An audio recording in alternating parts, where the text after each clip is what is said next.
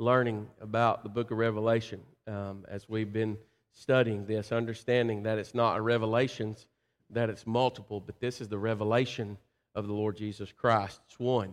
It's singular. And that this whole book is about the unveiling of Jesus Christ. It's really not about the white horse that we talked about last Sunday. Revelation is not about the wars and the Great Tribulation, although the Great Tribulation takes up chapter 6 all the way through to chapter 18. But it's still not about that. It really isn't.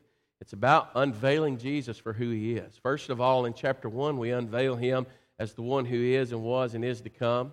In the second and third chapter, we unveil Him as what? The head of the church, that He is the groom. He is in all command and charge.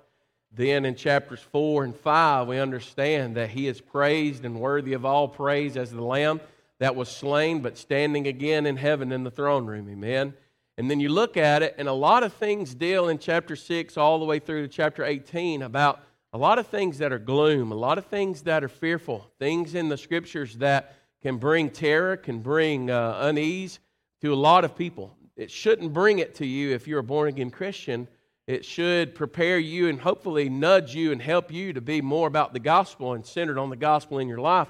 But it can be fearful, and it can be a book in chapter 6 through 18 that's like, man, this is just hard. There's 7 seals, there's 7 trumpets, there's 7 bowls or vials of God's wrath. And it's like from chapter 6 to 18, it seems like it's never going to end. And you remember we talked about that it's actually 7 sets of 7, that it's actually going to be those 7 seals that are opened, but when that 7th seal is opened up, it telescopes and opens up to 7 trumpets that are going to be blasted of judgment. And then that 7th trumpet that's blasted is actually going to telescope and open up into the last thing, and that is the 7 vials of wrath that are going to be poured out on this earth.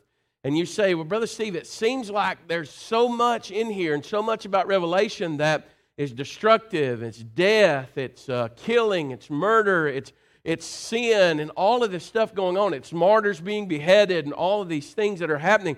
But the Lord wants you, He tells you all of this stuff so that what? Because He does not want you to die without Him. He wants you to believe and trust in Him today and the day that you have right now so that you will never have to endure this. And we're given the promise as believers in Jesus Christ that we won't have to endure the great tribulation. You will endure tribulation, but you won't have to endure the great tribulation with a capital T. The scriptures that talk about it are Daniel, the book of Daniel. If you've not been coming on Wednesday nights, I invite you to come on Wednesday nights because what we're doing is we're taking our Revelation series that we're talking about and we're getting into the Great Tribulation now. And on Wednesday nights, I'm going back and teaching about what the Great Tribulation is, that last week of the 70th week of the prophecy of Daniel, and showing you all of those things that were to come. And we're talking about people like Antiochus Epiphanes. We're talking about people in history and how all of these things kind of played out. And so I invite you to come on a Wednesday night to understand that Old Testament, New Testament, putting those things together. And the prophecy of Daniel is beautifully laid out in the book of Revelation, if you've not understood it. Then, when we get over into the end of the book, in 19 and 20, we'll get to the millennial reign.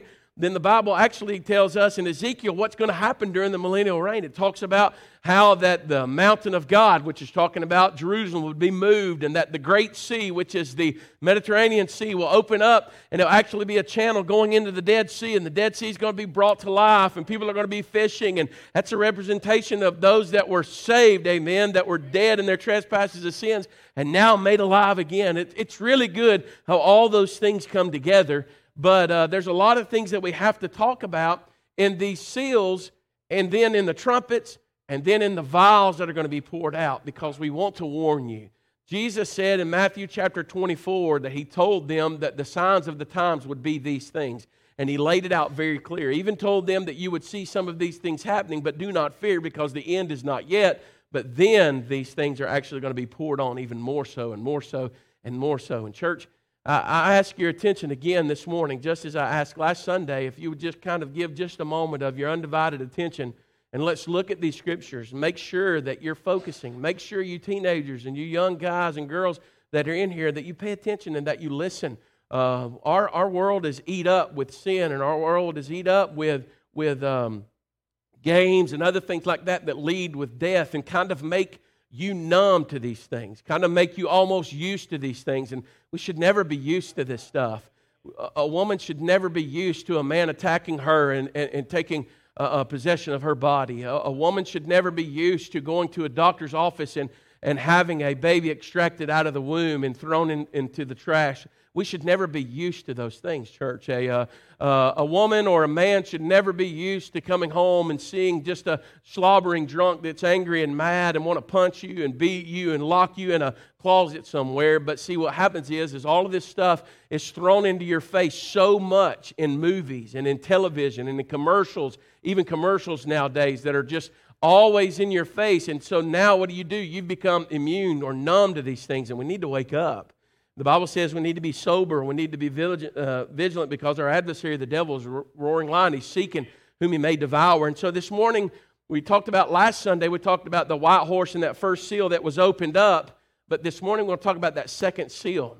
And if you look with me in Revelation chapter number 6, look at verse number 3, it says, let's stand together for the reading of God's Word and the respect and honor of God's Word.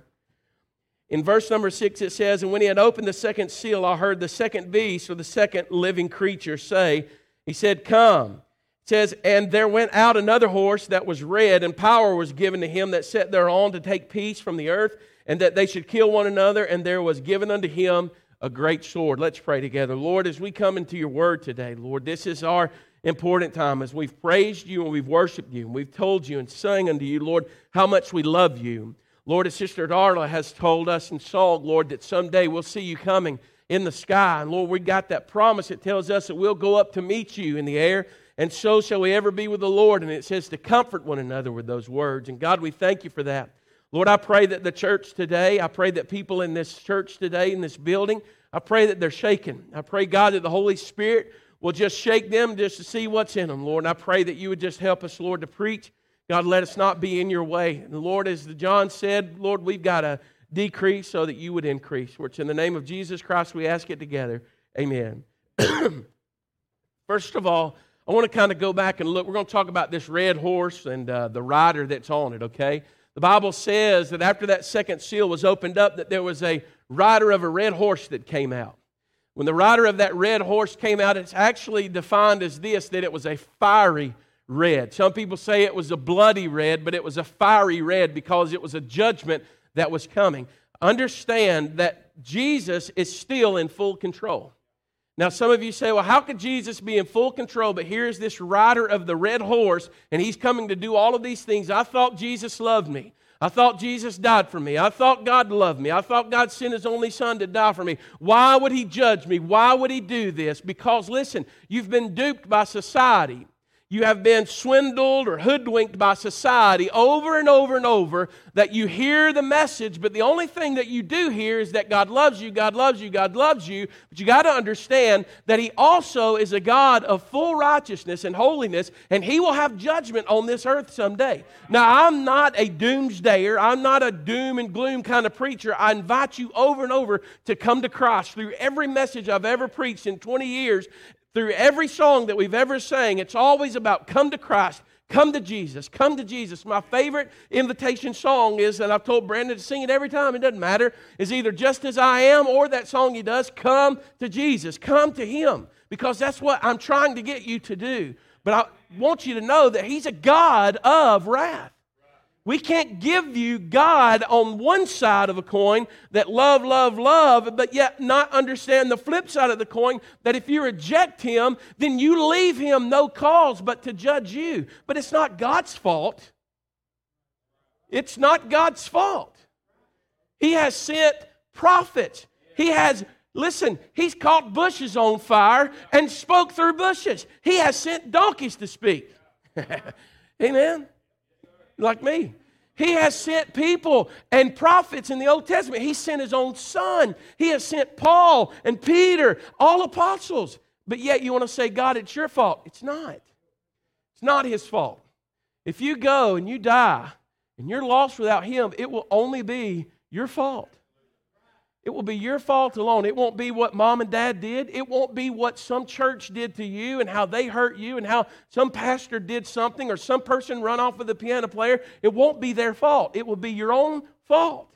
You've got to get over and get through those other things and understand that when we stand before God, He says that let every man and woman work out their own salvation with fear and trembling. That when it comes to being saved, it's just a matter of between you and God. Not between me, but between you and God. That white horse last week that we talked about, we're going to spend very little time on him today, but the white horse we talked about, you remember he came in, and the Bible says that when the seal was opened up, Brother Bill, that first seal was loosed, it says that the living creature, that one of those 4 living creatures began to cry out with a loud voice, and he said, what? Come.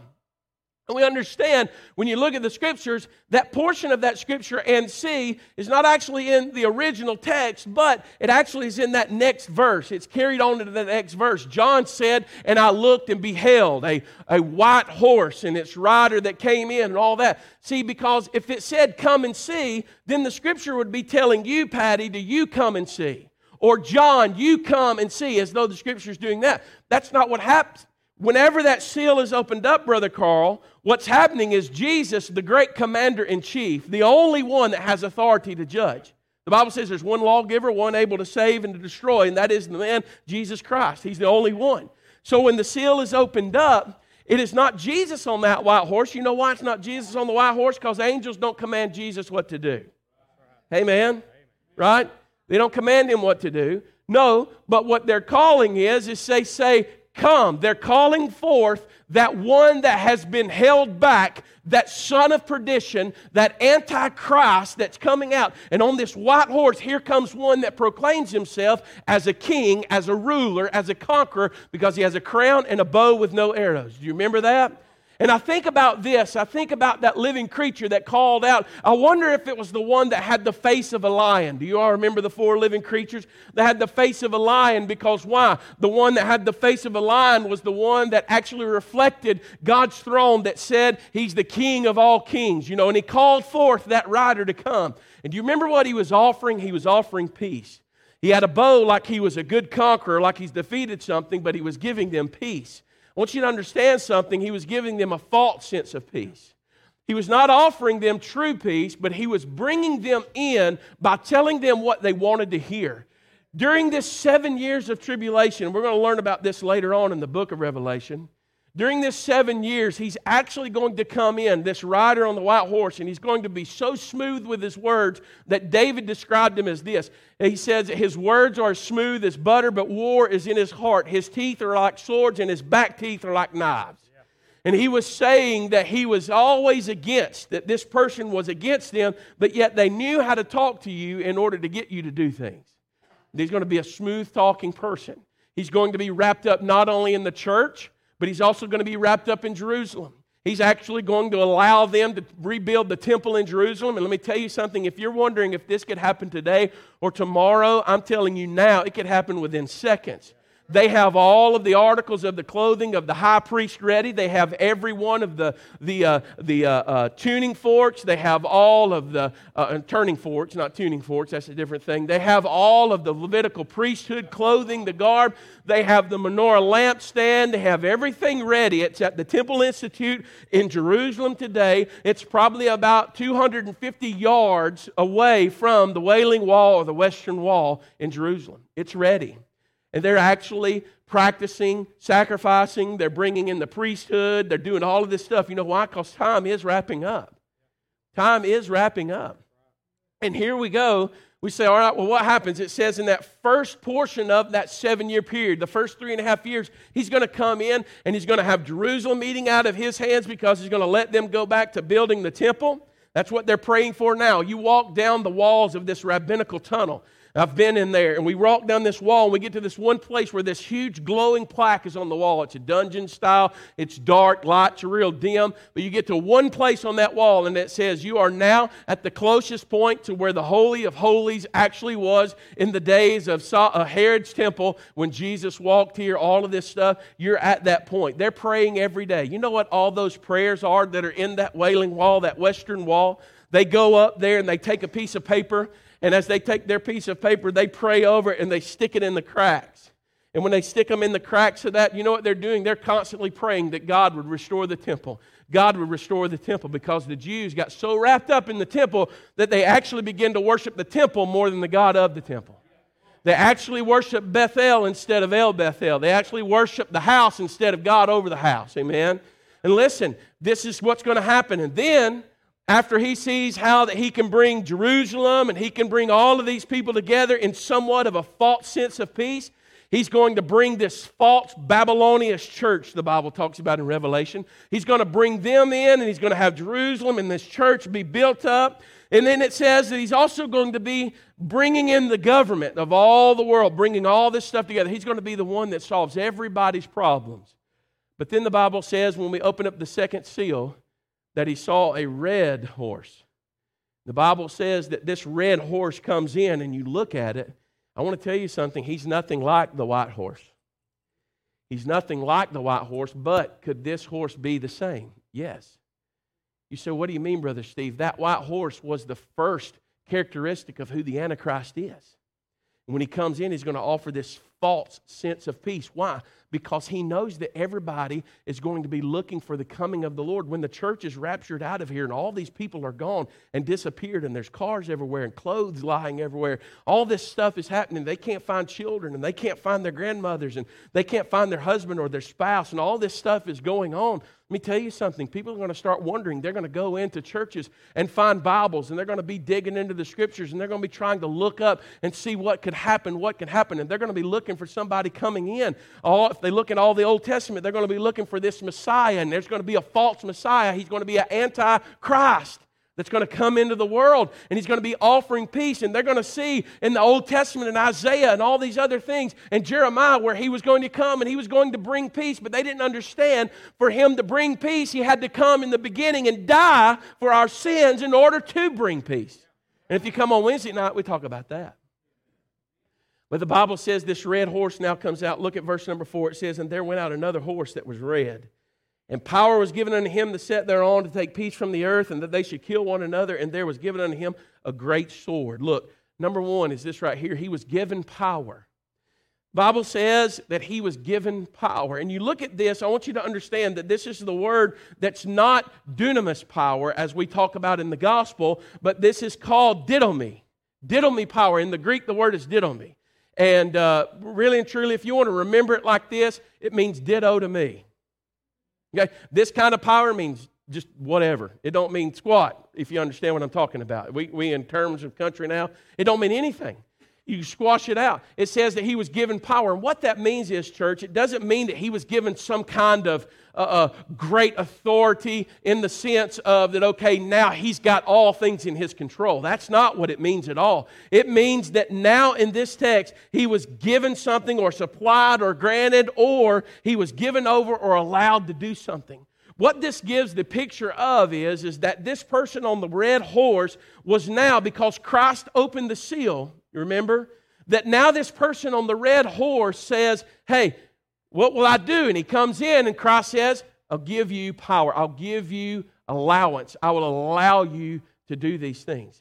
This picture is like this, as though you've got a bulldog on the end of a chain, okay? When I was a kid, there was this person that lived up the street from us, and they had this big old bulldog. This thing was just the slobbering, you know what I'm talking about? And in the summertime, how they slobber, and it looks like that stuff on like lemon meringue pie, you know, and they're just foaming at in the mouth, and they're slobbering. Any of y'all like that stuff? You don't anymore, though.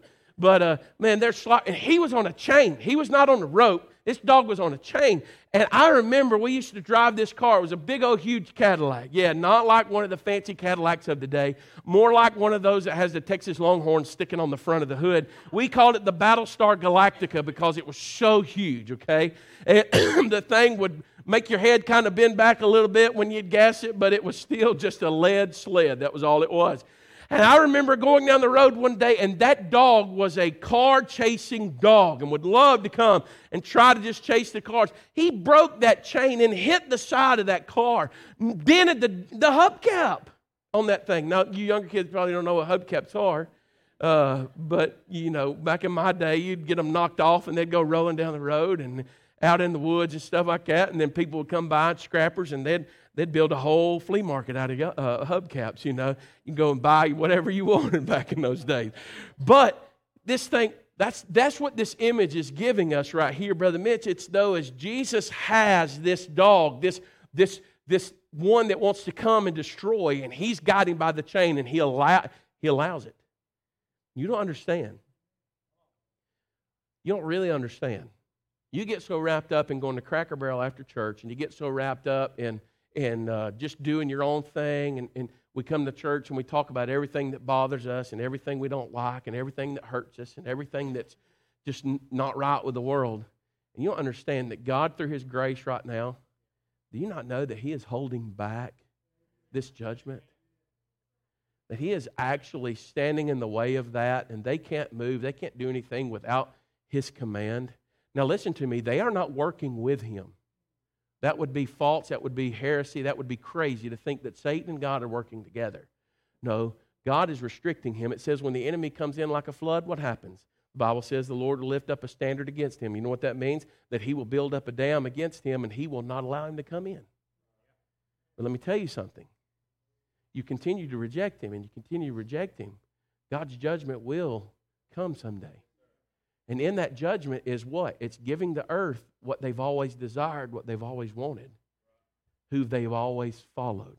Brother Steve, I don't follow the devil. If you're not following Jesus, you're following the devil. You're following the ways of Satan. You said, Brother Steve, do you mean that before you came to Jesus that you actually followed? Yes, everybody did. Well, I didn't. Yes, you did. You were lost in your sins, and you were following the pleasure of your sins, and everything that you did consisted and revolved around what you wanted to do. And as a Christian, you know what? That should actually change in your life. But what's happening now is it's not changing, Jack. It's not changing anymore.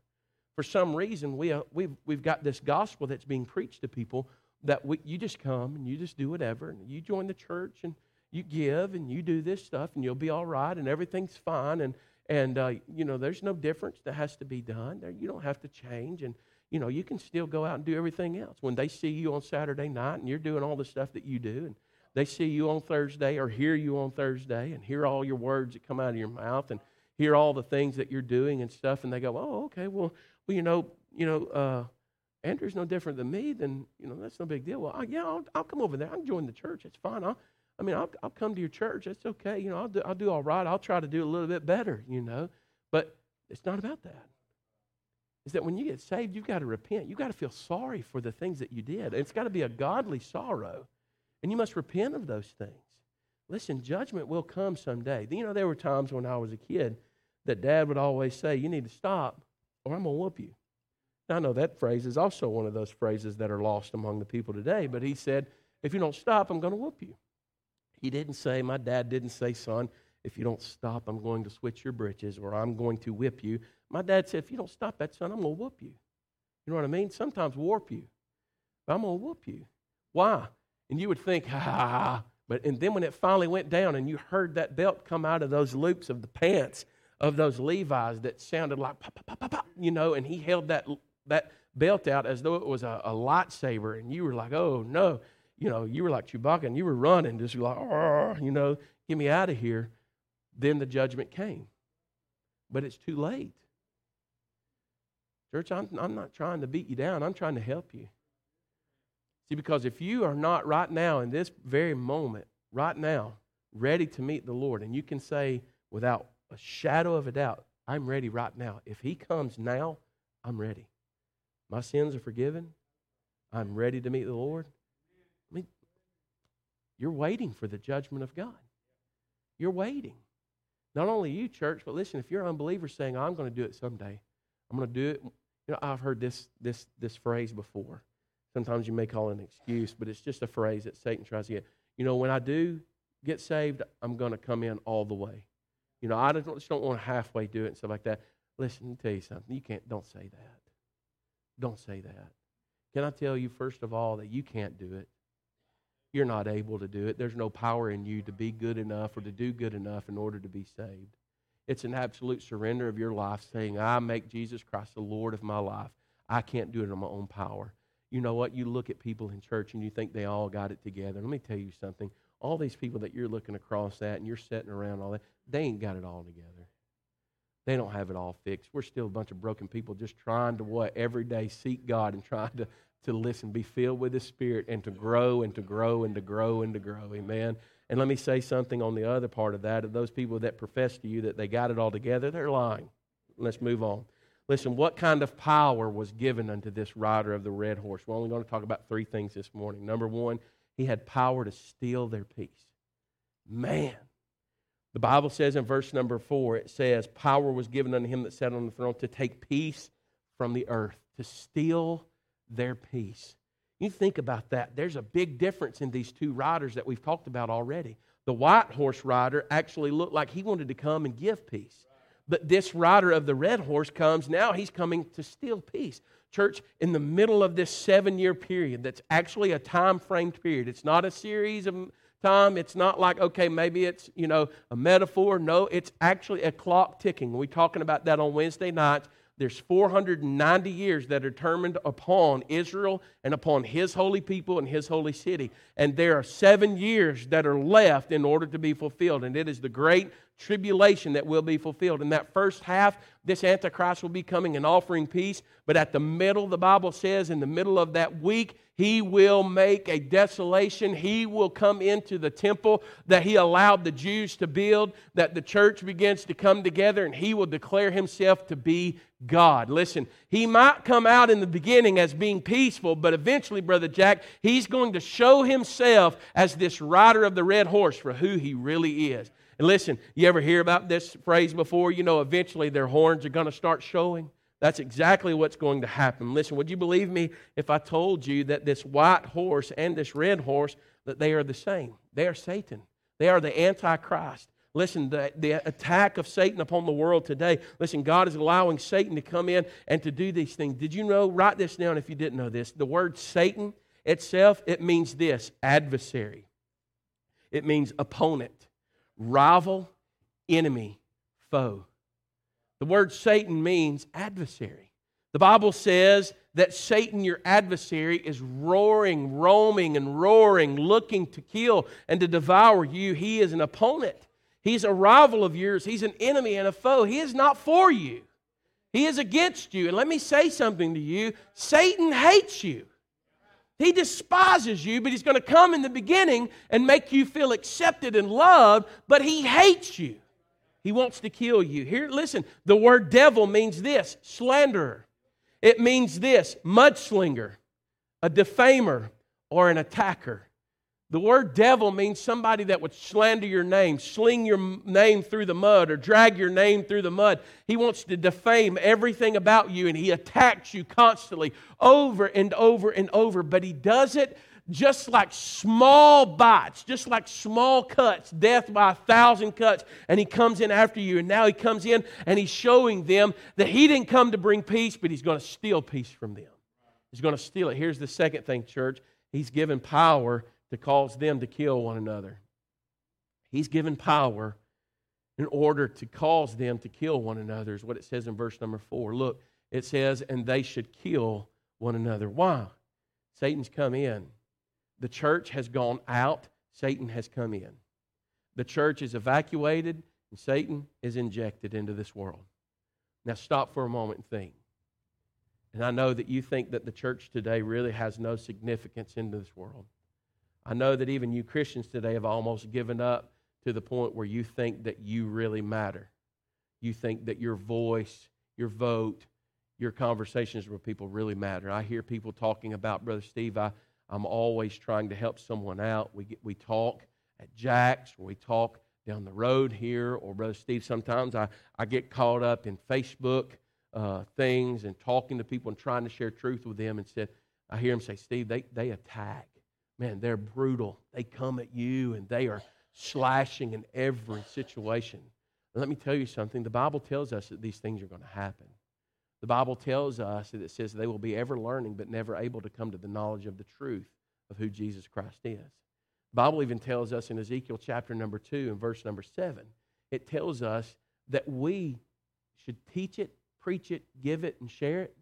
And it says if they hear, then well, and if they don't, then don't worry about it.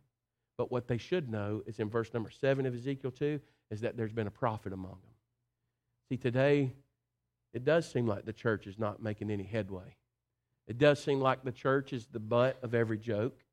Seems like every Christian today that we kind of allow people to say stuff about us, and they can do all kinds of cartoon mockery about our God and about Jesus and about our faith, things like that. But if other religions, and they kind of get mad about it, and they get some good laws or good, retribution passed for them. And the Christians today have seemed to go, you know what, we need to speak up more, we need to do this or whatever, and why can't we have this and what? There's nothing wrong with having our rights to speak about Jesus Christ. But we're also called to love people.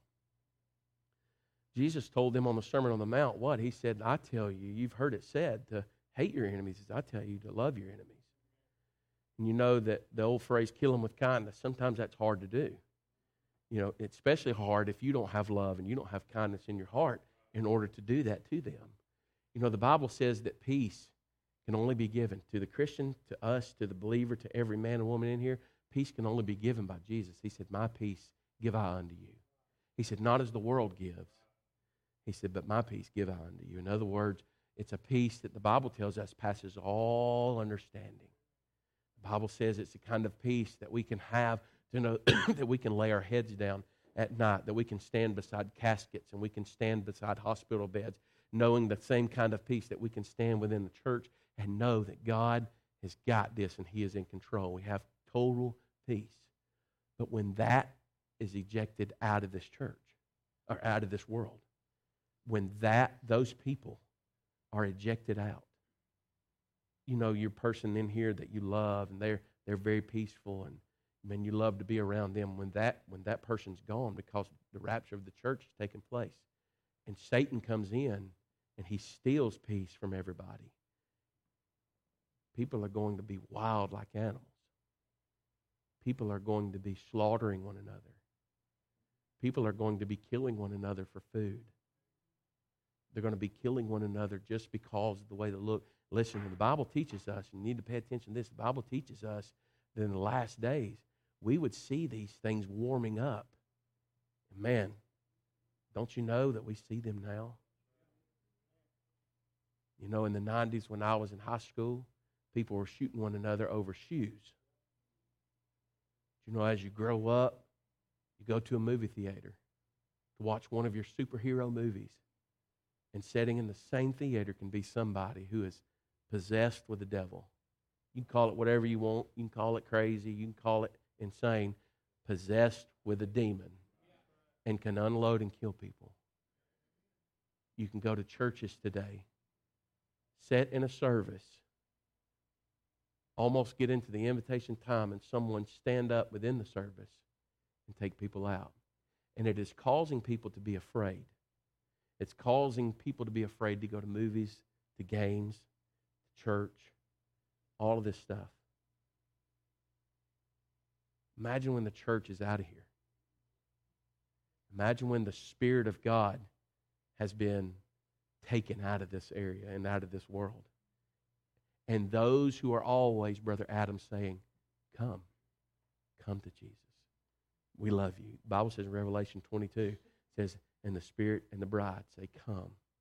All of those people saying, come, we love you. Come to Jesus, we love you. Come to Jesus. All of those people are gone. All of them are out of here.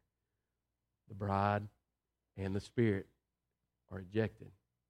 People are going to kill one another, destroy one another.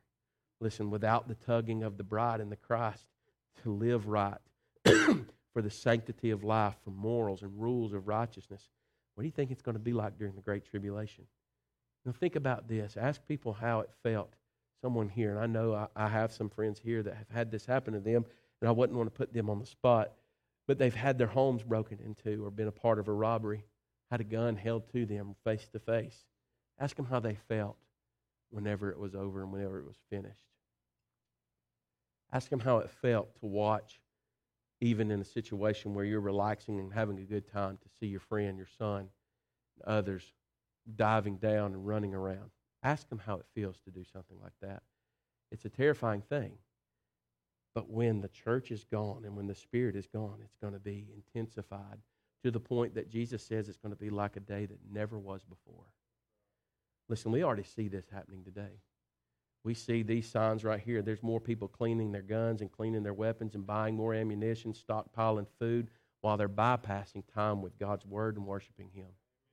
There are more men that are teaching their children how to shoot a gun than they are to actually worship the Lord. And listen, don't take any offense to me, all of you NRA, gun-toting, good Southern people, whatever you want to call it. It doesn't matter. I have guns, you have guns, that's fine. All right?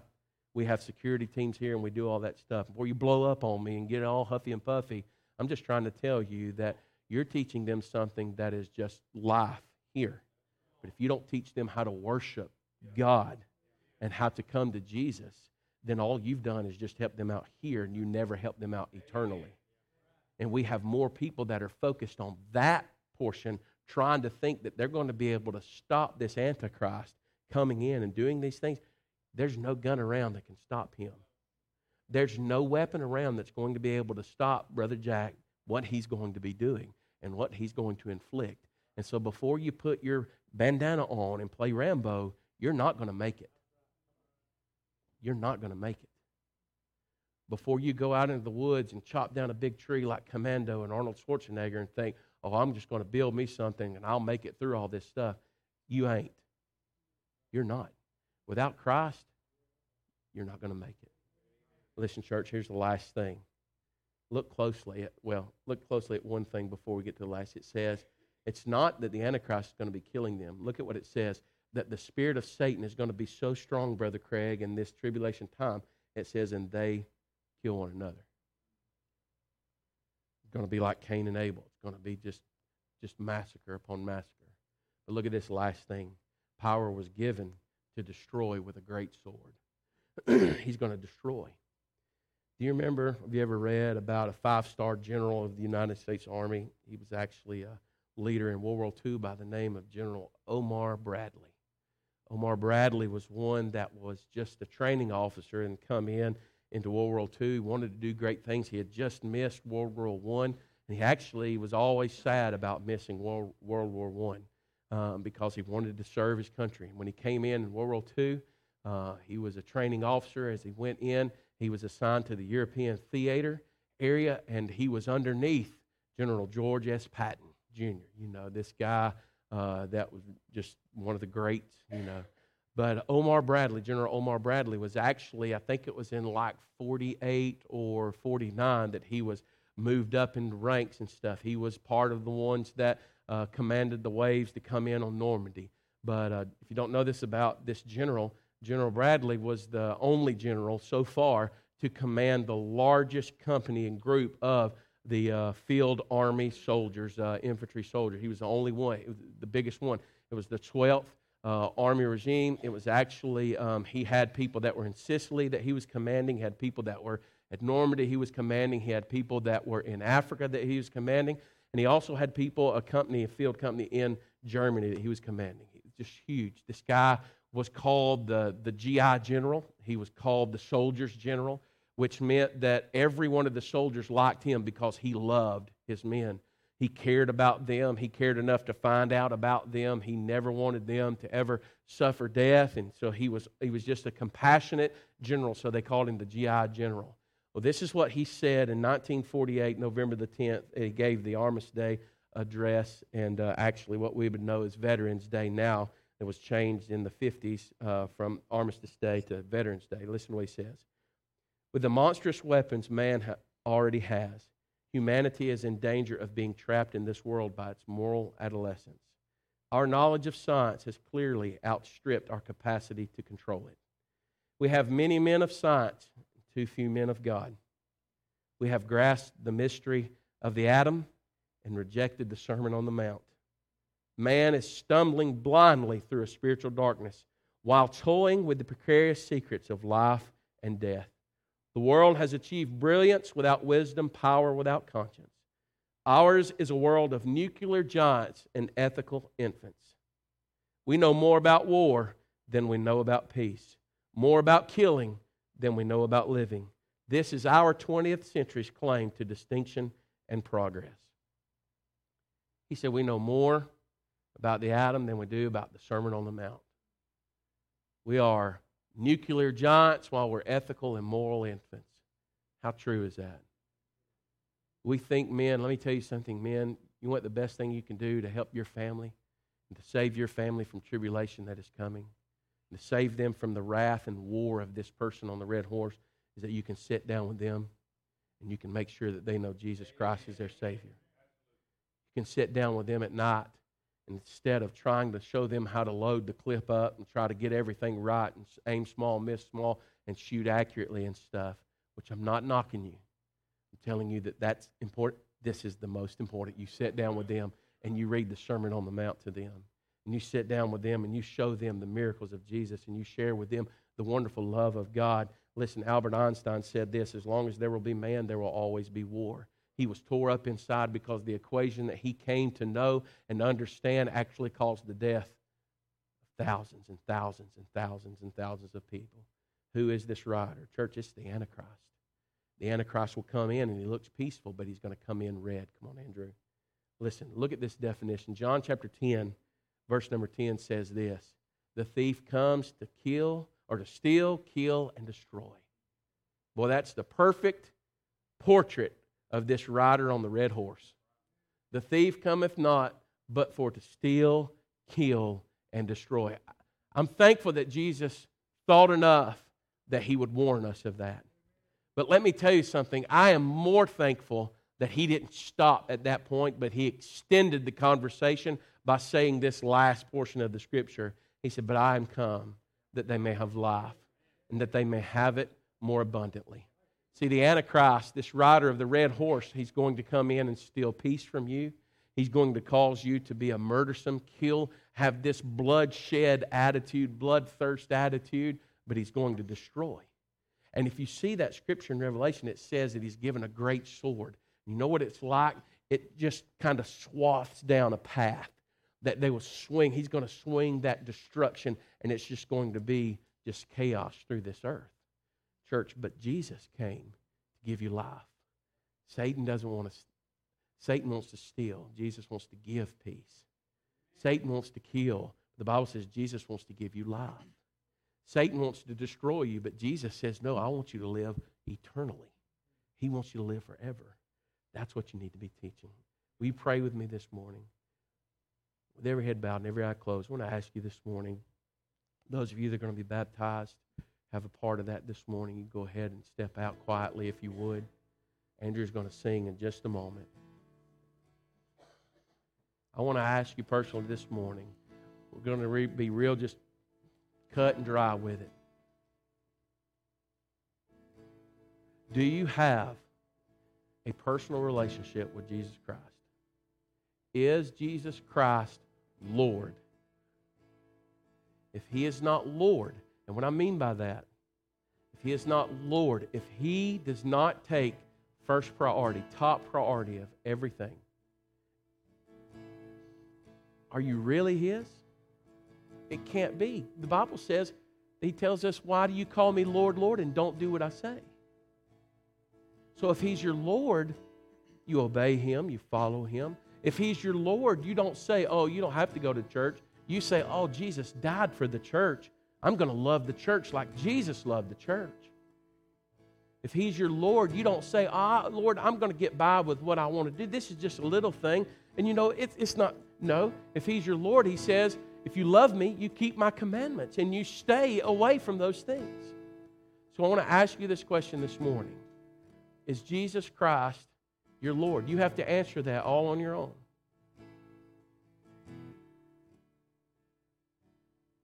And here's the other question. With every head bowed, every eye closed, nobody looking, please.